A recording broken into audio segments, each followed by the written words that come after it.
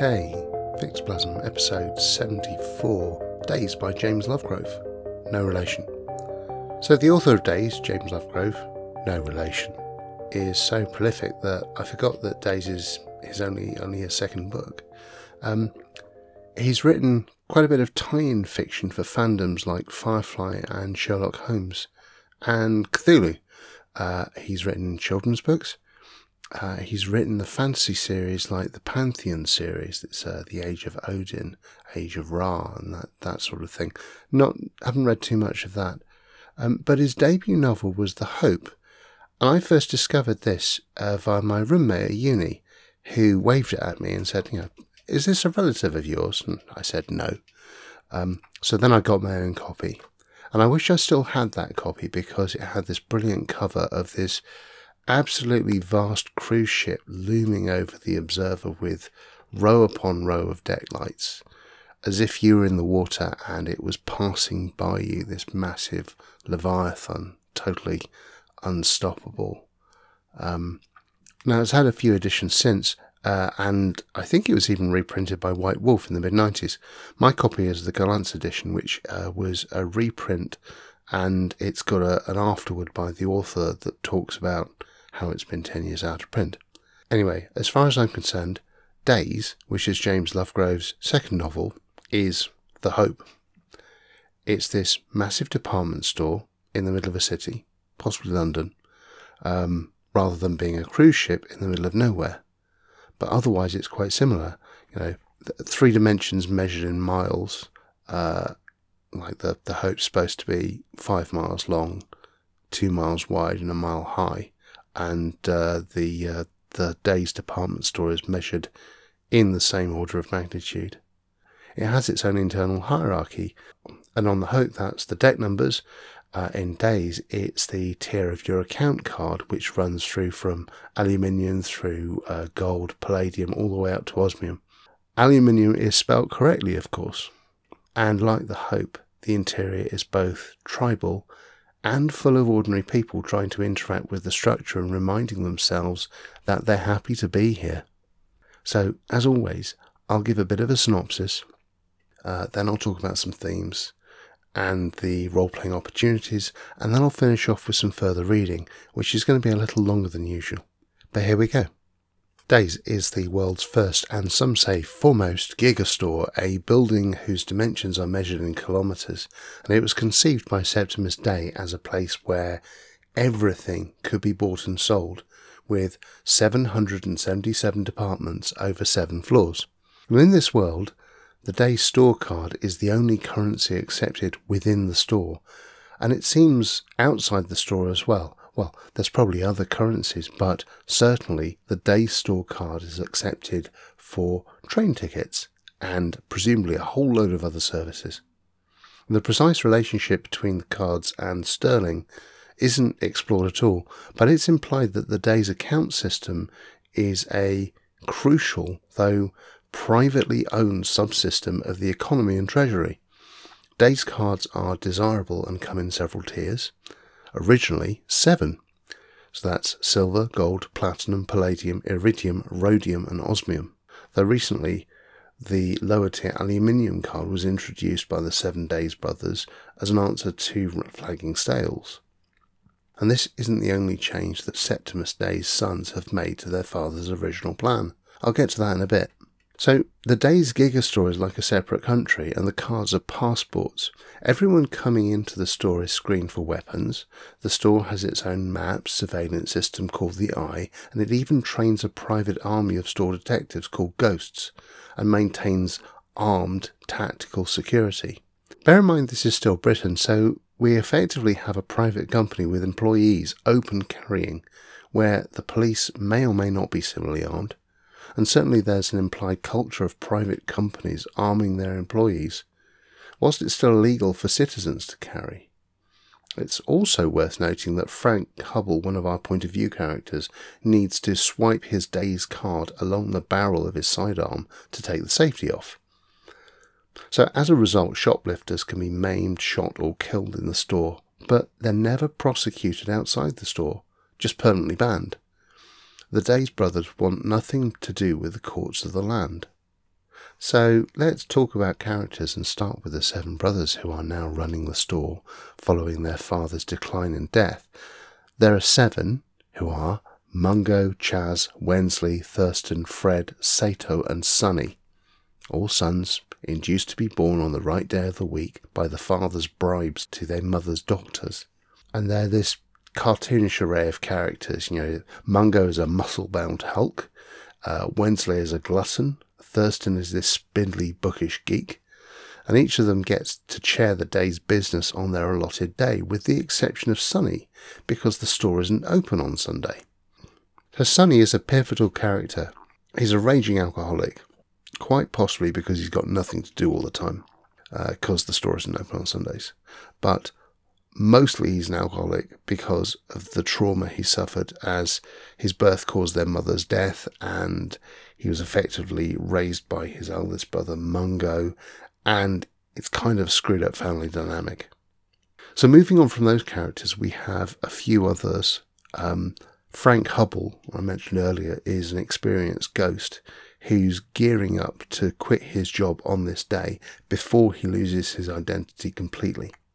Then there's Linda and Gordon Trivett, who are a suburban couple who, after 5 years of scrimping and saving, are now visiting the store with their brand new silver card for the first time. And then there are various employees of the feuding books and computers departments.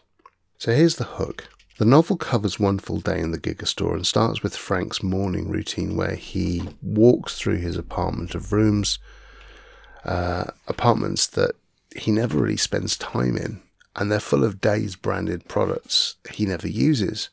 And we get a sense of his existential problem, that he's kind of fading from existence. Each morning he has to will his own reflection into being. He has to quit being a ghost before the job consumes him entirely. Now, this is probably a problem that's just in his head, but it's worth noting that there is an element of mysticism in the author's previous book, The Hope, and there are hints here as well. And the scenes with Frank are intercut with those of the Days brothers as they get ready for the day's commerce, and the Trivetts as they prepare for their first outing to the store. So then the rising action is, over the course of the day, these various threads are drawn together with the individual arcs crossing at points, and the central plot is basically the dispute between books and computers. And to understand the dispute, we have to talk about what the brothers have done to their father's vision. Originally, there were 7 floors and 777 departments given equal space and prominence, irrespective of what they sold or that department's revenue. And the brothers changed this, first by turning the top floor, which is the violet floor, into their own apartments. So they all work above and they basically never leave. Then they started shuffling departments around, so the ones with the most desirable products were in high traffic areas. And then later they started changing the allocation of floor space. And this is what's caused the dispute between books and computers, which has resulted in both sides conducting guerrilla warfare against the other, resulting in injuries to employees of both sides. And it's all over a strip of 10 square metres of shop floor. So there's a dispute between these two departments. So the brothers' solution to the shop floor dispute is normally to send one of them, which is normally Chaz, who's their face man. He's the one with the charisma and the diplomacy. So he'll go down to the departments to adjudicate and say, this is what's happening. But in this case, for various reasons, Sonny has asked to go ahead. Now, you have to understand that Sonny's arrived late to breakfast, and when he gets to breakfast, he's basically, his breakfast is gin and tonic with an awful lot of gin. And he says, he whines to his brothers to say that they never involve him in business. And he says, why not send me instead? Which is an awful idea.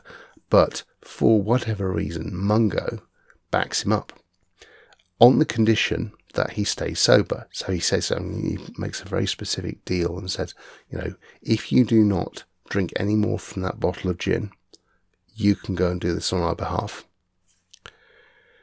And so the decision is taken that Sonny is sent down to do that. But you can guess what happens next. Sonny gets around this dictate. He succumbs to his addiction. And his performance on the shop floor causes things to get worse in the dispute and actually escalate with deadly consequences. But while all this is happening, Linda and Gordon Trivet are making their way around the store, and being neophytes, they're sort of fresh eyes on the horrors within. They get into an argument between themselves because they both have, Linda's really keen on the idea. Gordon is very, very conservative and worried about spending money. So they get into an argument about who should hold the day's cards and whether they should traipse around together.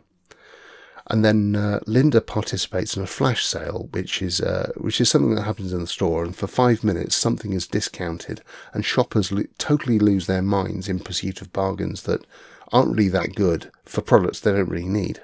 But Linda gets caught up with it, and she's totally exhilarated by the experience, sort of kicking and punching her way through to the tills. And at the same time, Gordon's seeing a different side to the store's violence, where he gets cornered in the mirror department by a pair of Burlingtons. So these are rich young gangers who sharpen the edges of their cards and harass shoppers below them in the implied hierarchy.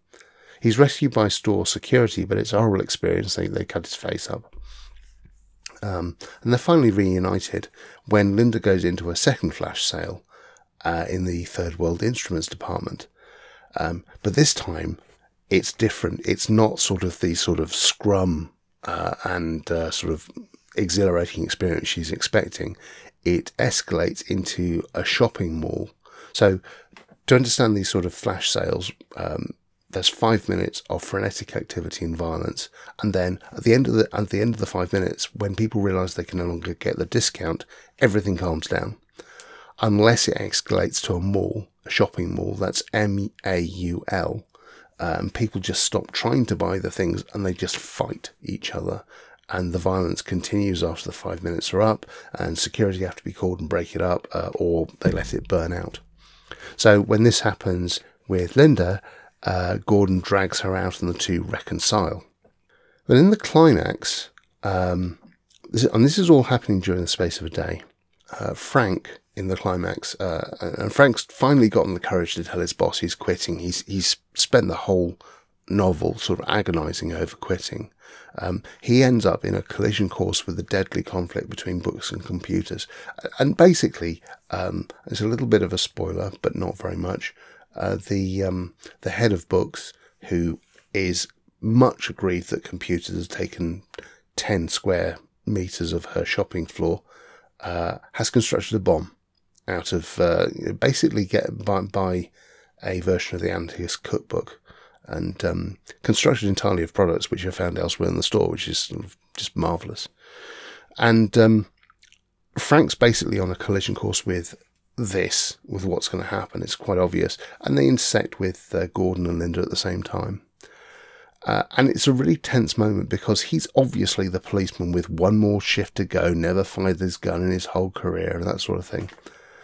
And there is a tragedy at the end. So a little bit of a spoiler, but kind of you expected that to happen. But also there's a really satisfying conclusion to the three main arcs. That's Frank, and Linda and Gordon and Sonny. So Frank basically has a glimpse of the outside world and drinks from a coffee cup that isn't carrying the Days logo. This is how far he is into the Days branding and ecosystem. And there's almost a hint of romance there. Linda and Gordon turn their backs on the store, having narrowly escaped becoming corrupted by its influence. And lastly, Sonny's relationship with his elder brothers and his position as one of the seven is completely resolved. Not in a particularly pleasant way. And on the whole, this isn't exactly a small book, but it slips down really easily. I reread it in a few hours. And the pacing and the ensemble cast and the resolution of arcs really puts me in mind of something like a Richard Curtis film, like Four Weddings. Not like Love Actually, which is shite. But anyway, that's very much it is a recommendation. Yeah, it's paced really well. It's got some nice characters, and it presents an interesting and very consistent world that puts me in mind of how to use this in the context of what I've been talking for the last few episodes about city themes. And that's what I'm going to talk about now. So as far as themes go, I think there are two things I want to consider and sort of as an overview. One is, what kind of a world has gigastores that effectively function like sovereign nations? You know, they make up their own laws based on the contract between Days and its cardholders, including the use of lethal force. They operate their own currency. They represent the whole world in terms of what they offer to the consumer. They resist interacting with the authorities outside. So what effect do these gigastores have on outside economies? They're effectively manufactured nations with a very different non-geographic basis for citizenship. And we know that their influence extends outside the stores. You know, Frank Hubble uses his Iridium card to pay for his train ticket every day. So Days must be processing payments to outside entities, just like Amazon or Google or Apple Pay. Now, manufactured nations in genre fiction go back to Cyberpunk with the Zaibatsus of Neuromancer and the Files of the Diamond Age. And these entities are sovereign, and they maintain their own military and enforce their own laws. But also, the influence that Days exerts over the traditional nations, this like sort of Leviathan squatting in the middle of a land, reminds me of Grant Morrison and the ideas of intelligent cities and corporations as a planetary disease. So here we have a world that's been colonized by these leviathans, these gigastores. It's pretty bleak, actually. And that's the view from the outside. But actually, I really want to focus on Days as an organism because that's got a lot more play potential. And by organism, I mean not just the building and management, but also the consumers. So customers are the oxygen in Days. You know, at 9 a.m, the doors open and the store takes a big breath in, and then it exhales at 5:30 when everyone leaves.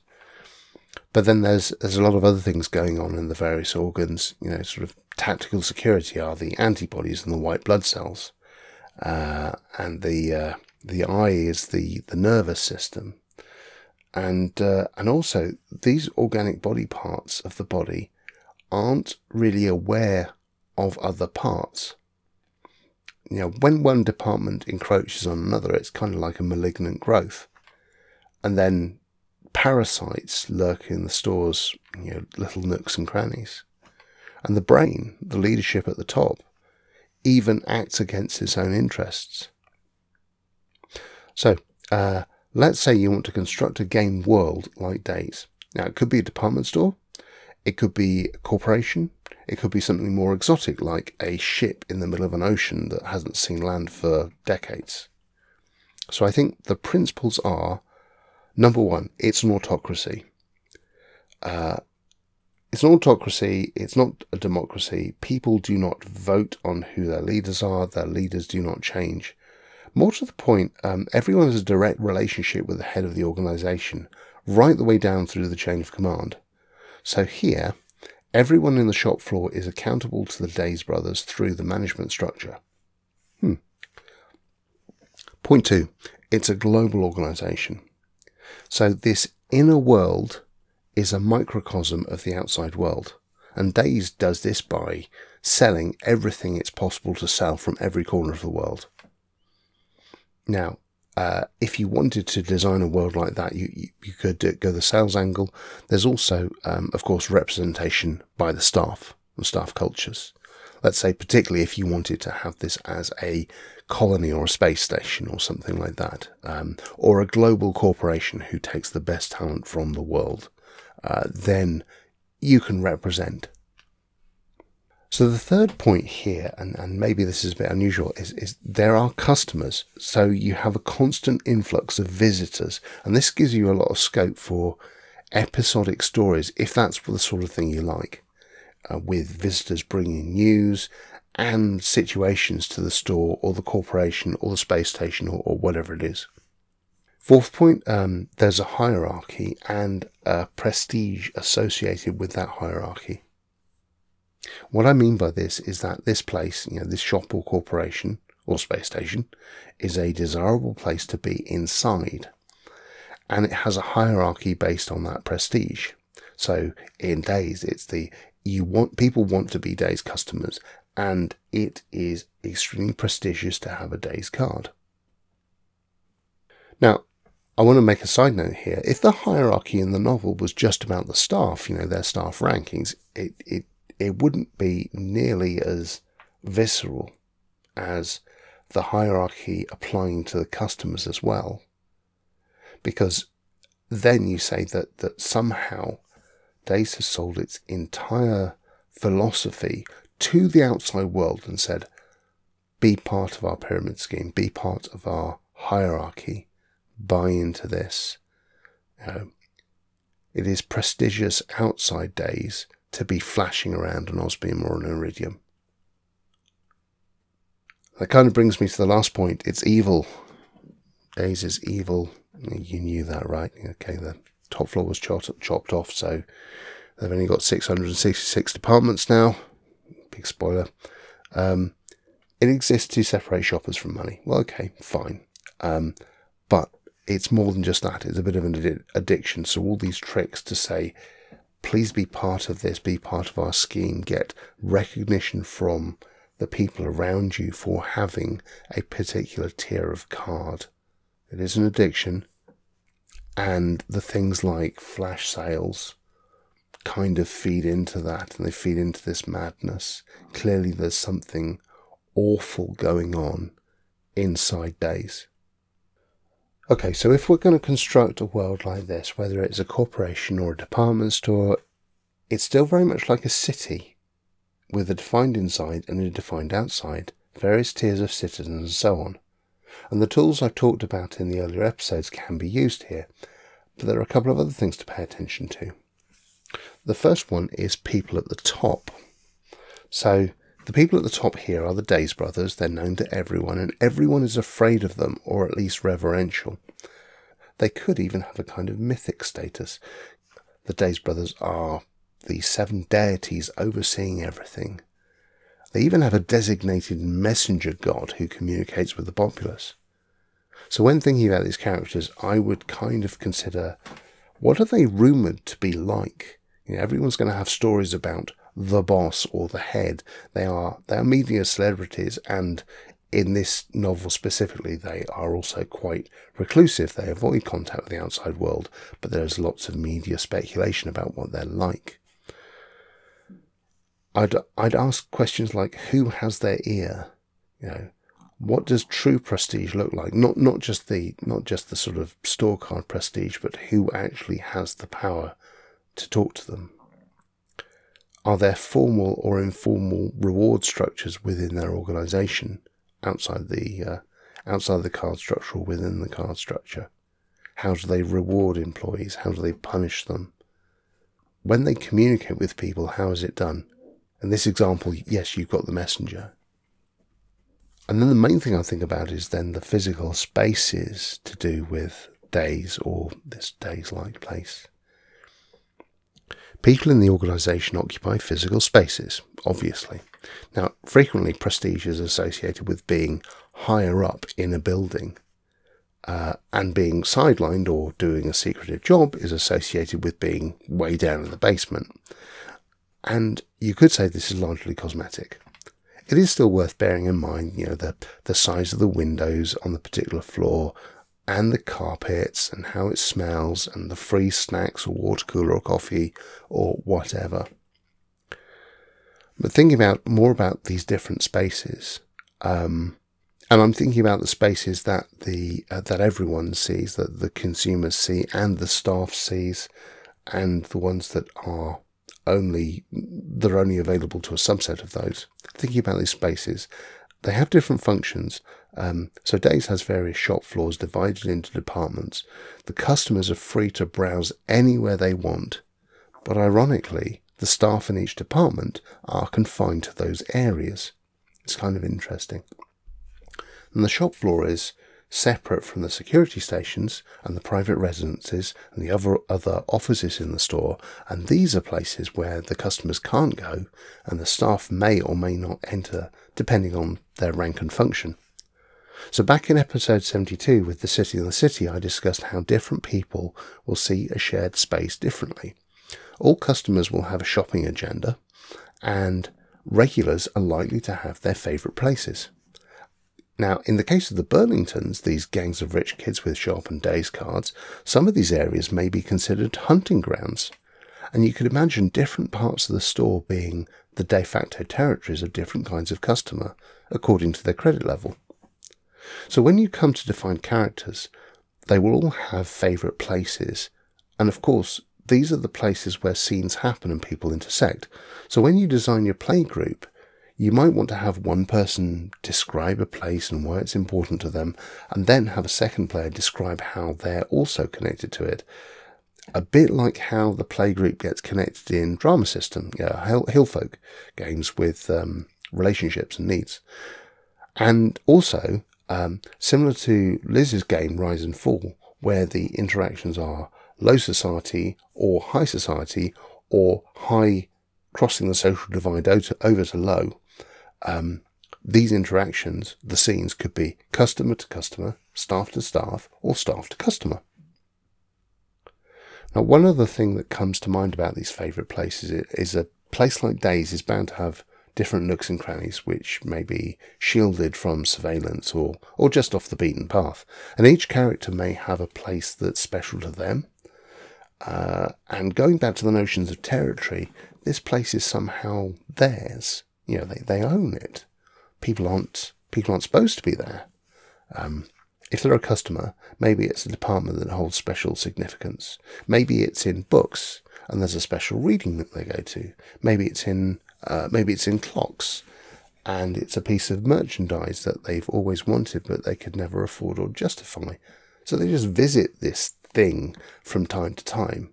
A bit like Wayne's World visiting his guitar.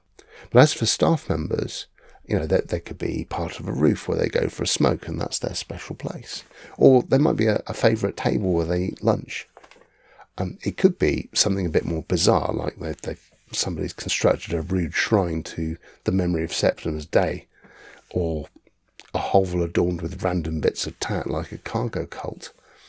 And Days isn't overtly magical, but there is the sort of potential of a sort of mini Neverwhere here, with a certain classes of shoppers or employees being ignored and constituting a hidden culture. Still, and while we're at it, why not just throw in some ghosts or some legends? Someone who seems to push a trolley around the store all day, every day, but never checks out their goods. Or obscure departments where the art of the sale is sufficiently esoteric that it's actually a form of magic. A bit unknown armies there, I think. And I said this place is evil. So the last point about places, I think, is to consider areas where the evil is particularly strong. And imagine there's this huge lake of evil, negative energy under everything, like Spirit World and World of Darkness.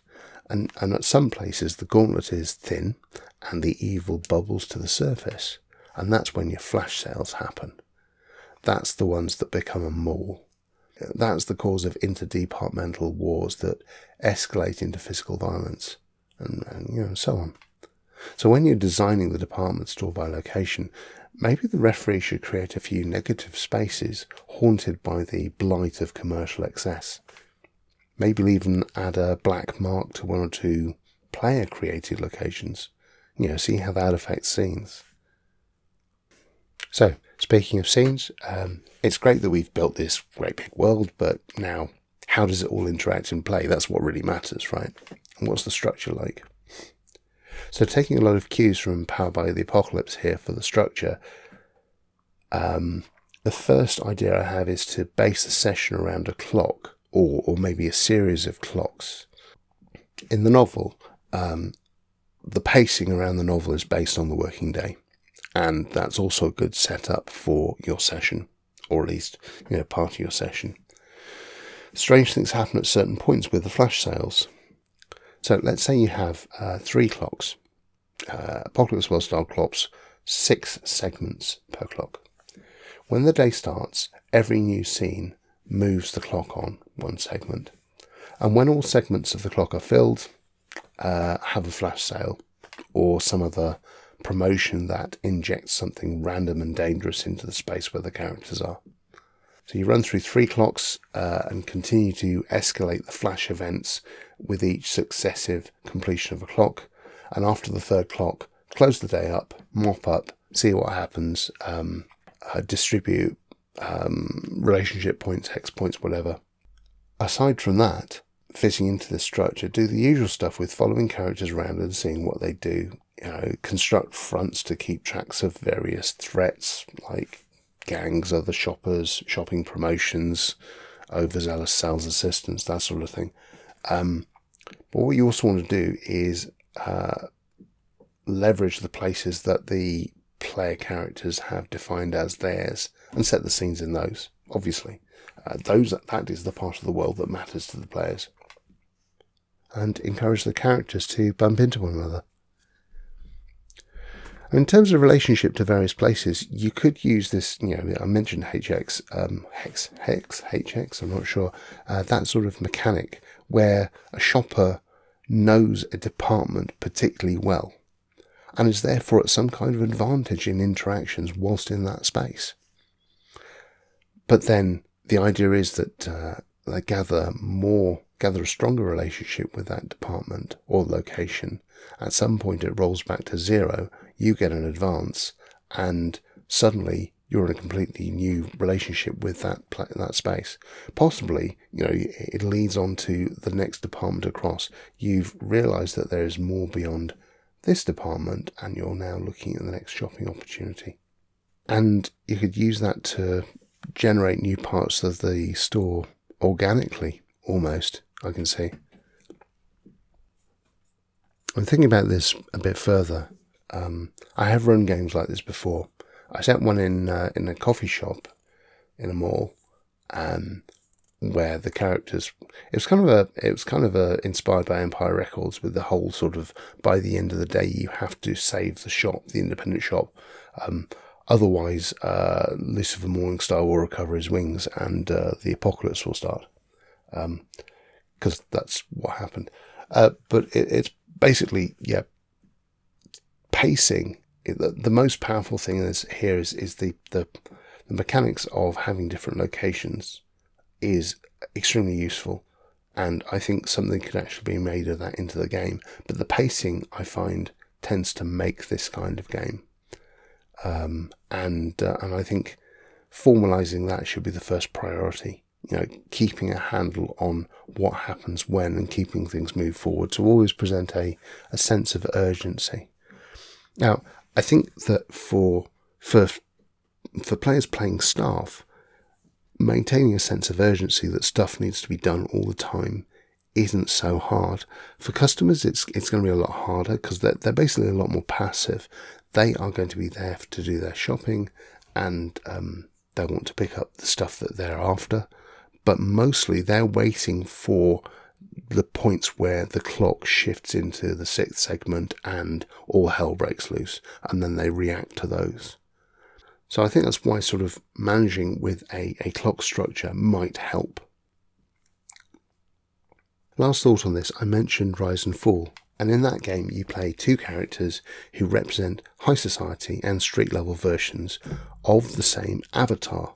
So riffing off this, it might be great for each player to have a single concept and then 2 characters as alternate versions of that avatar.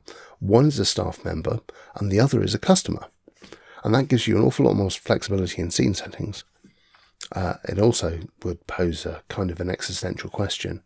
So, what if each of these pairs was actually the same person existing in 2 states inside a massive, hellish department store? Yeah, okay. I think now I want to talk about other stuff and a couple of other novels. And I want to talk about 2 other novels because they've really influenced my thoughts on the themes here, and they have a lot of the same structure and concepts. And the first one is High Rise by J.G. Ballard. Some say that is his finest novel. I think he's a it's a reasonable challenge. And I've considered this for an episode on its own, but it does fit perfectly in here. It is one of the best realised and paced in his general theme of, impending societal doom and collapse. So I'm going to give a quick synopsis of High Rise. It's basically set on a tower block recently constructed by the architect Anthony Royal, who occupies its penthouse, and it has 3 point of view characters. The first one we meet is Dr. Robert Lang, and he lives more or less in the middle tranche of floors among the middle classes. And he's recently divorced, and he's been encouraged to take up one of these exclusive luxury apartments by his sister Alice. Then there's Richard Wilder, a documentary maker who represents the lowest floors. Although they're not really working class. Then there's Royal himself as the third point of view character, and he's our lens into the upper class and upper floors. And when I reread it, I was struck by how the novel really hard frames the scenes. And the first act of aggression, which is the drowning of a dog in the swimming pool, happens at the end of the first chapter. And it's not long after we have residents fighting over rubbish chutes, occupying and barricading elevators and stairways, putting dog shit in the ventilation system so that the tenants beneath them suffer, denying the lower floors electricity, and then physically and sexually assaulting people in the darkness.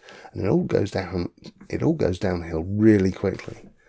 And whilst all this happens, we have the upper floors hoarding resources, controlling the elevators and beating up the lower residents with exercise equipment, and the existential musings of Royal on the form and function of the high-rise and its interaction with animal life. It's got something about the seagulls on the roof. And Richard Wilder at the same time is making his ascent of the high-rise by brute force, with the notion of it becoming his documentary. And Lang is just basically observing and surviving. Somehow he's kind of intoxicated by it all. He's long since given up going outside to his teaching job at the hospital. A lot of it is the upper floors shitting, both literally and metaphorically, on the lower ones, and generally behaving like the very worst examples of the savages that everyone has become. Everyone has this survivalist, post-apocalyptic mentality, all living hand to mouth, uncovering of caches of food which they consume randomly. And aside from the obvious collapse of a gated community and the class warfare, there are two things that stand out. One is the way the various side characters are dehumanized and reduced down to their occupations, something like the optician and the gynecologist and the interior designer.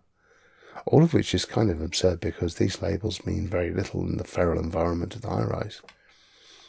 And the dehumanization is even arguably a psychological condition, as this quote from the book shows.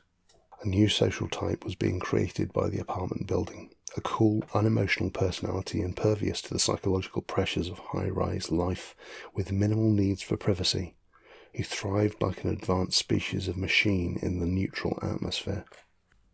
And the other thing is the ways that all of the floors, regardless of advantage in this situation, have unconsciously agreed to keep it away from outside influences. Now, people have died, bodies are stacking up, there's rubbish everywhere, but everyone is conspiring to keep this a secret from the outside world, turning the police away when they come to investigate. It's like, despite the obvious disparity in the high-rise, everyone's bought into the idea of its exclusivity. They all want to be part of the club.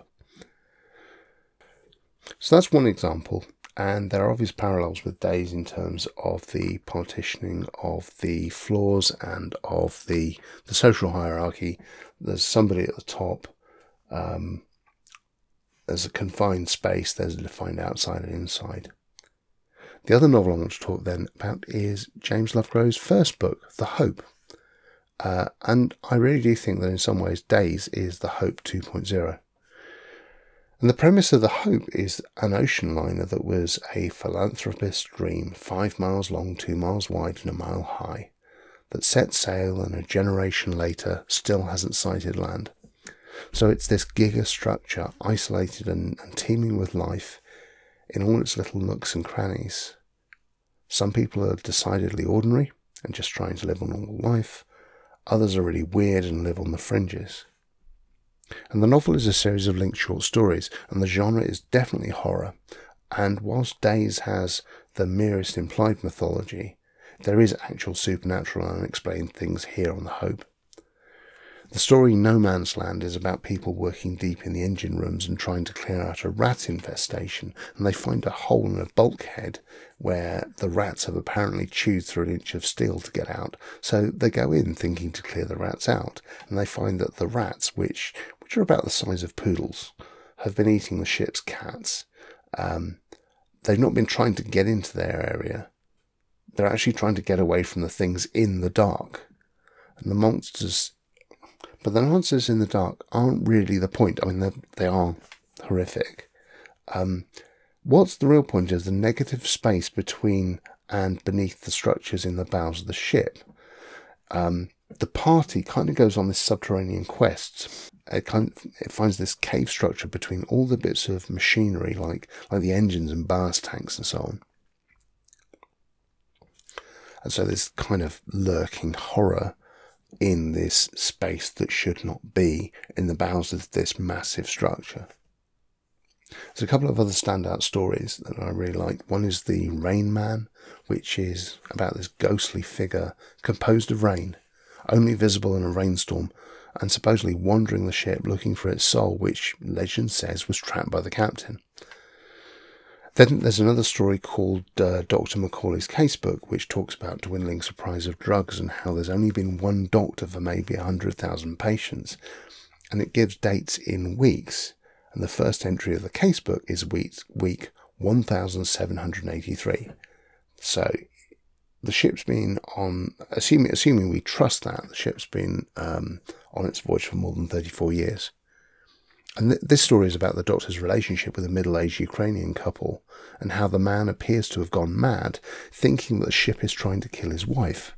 And the doctor calls this the Hope Syndrome. It's kind of a sort of extreme cabin fever.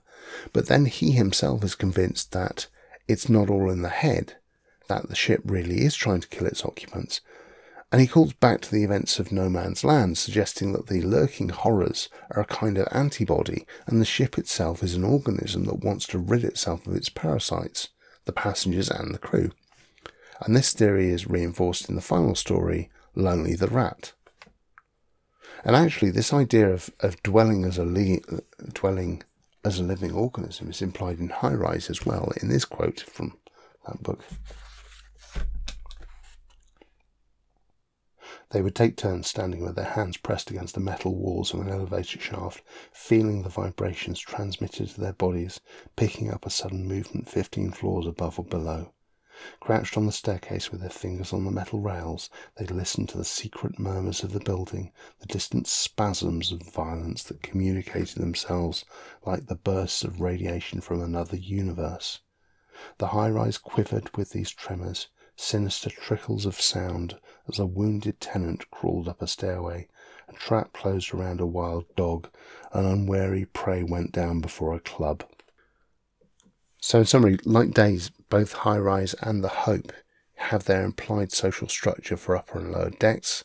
We have people going mad, shocking acts of violence. We have the expectation of outsiders, that to be a passenger on The Hope or a resident in the high-rise apartment designed by Anthony Royal or holding a Days card, is highly prestigious. And if only they knew. And in all cases, we have someone at the top. It's the Days brothers, it's Anthony Royal, and it's the captain. Of those three, the Hope's set apart in that we don't actually see the person at the very top. We just know that it's his vision that is steering the ship, and has so far failed to find land, and is therefore really just preserving the status quo, which is pretty miserable. Alright, I think that's it for this episode. I hope you liked it. If you enjoyed this episode, please like, share and subscribe. The music, as always, is by Chris Zabriskie. Until next time.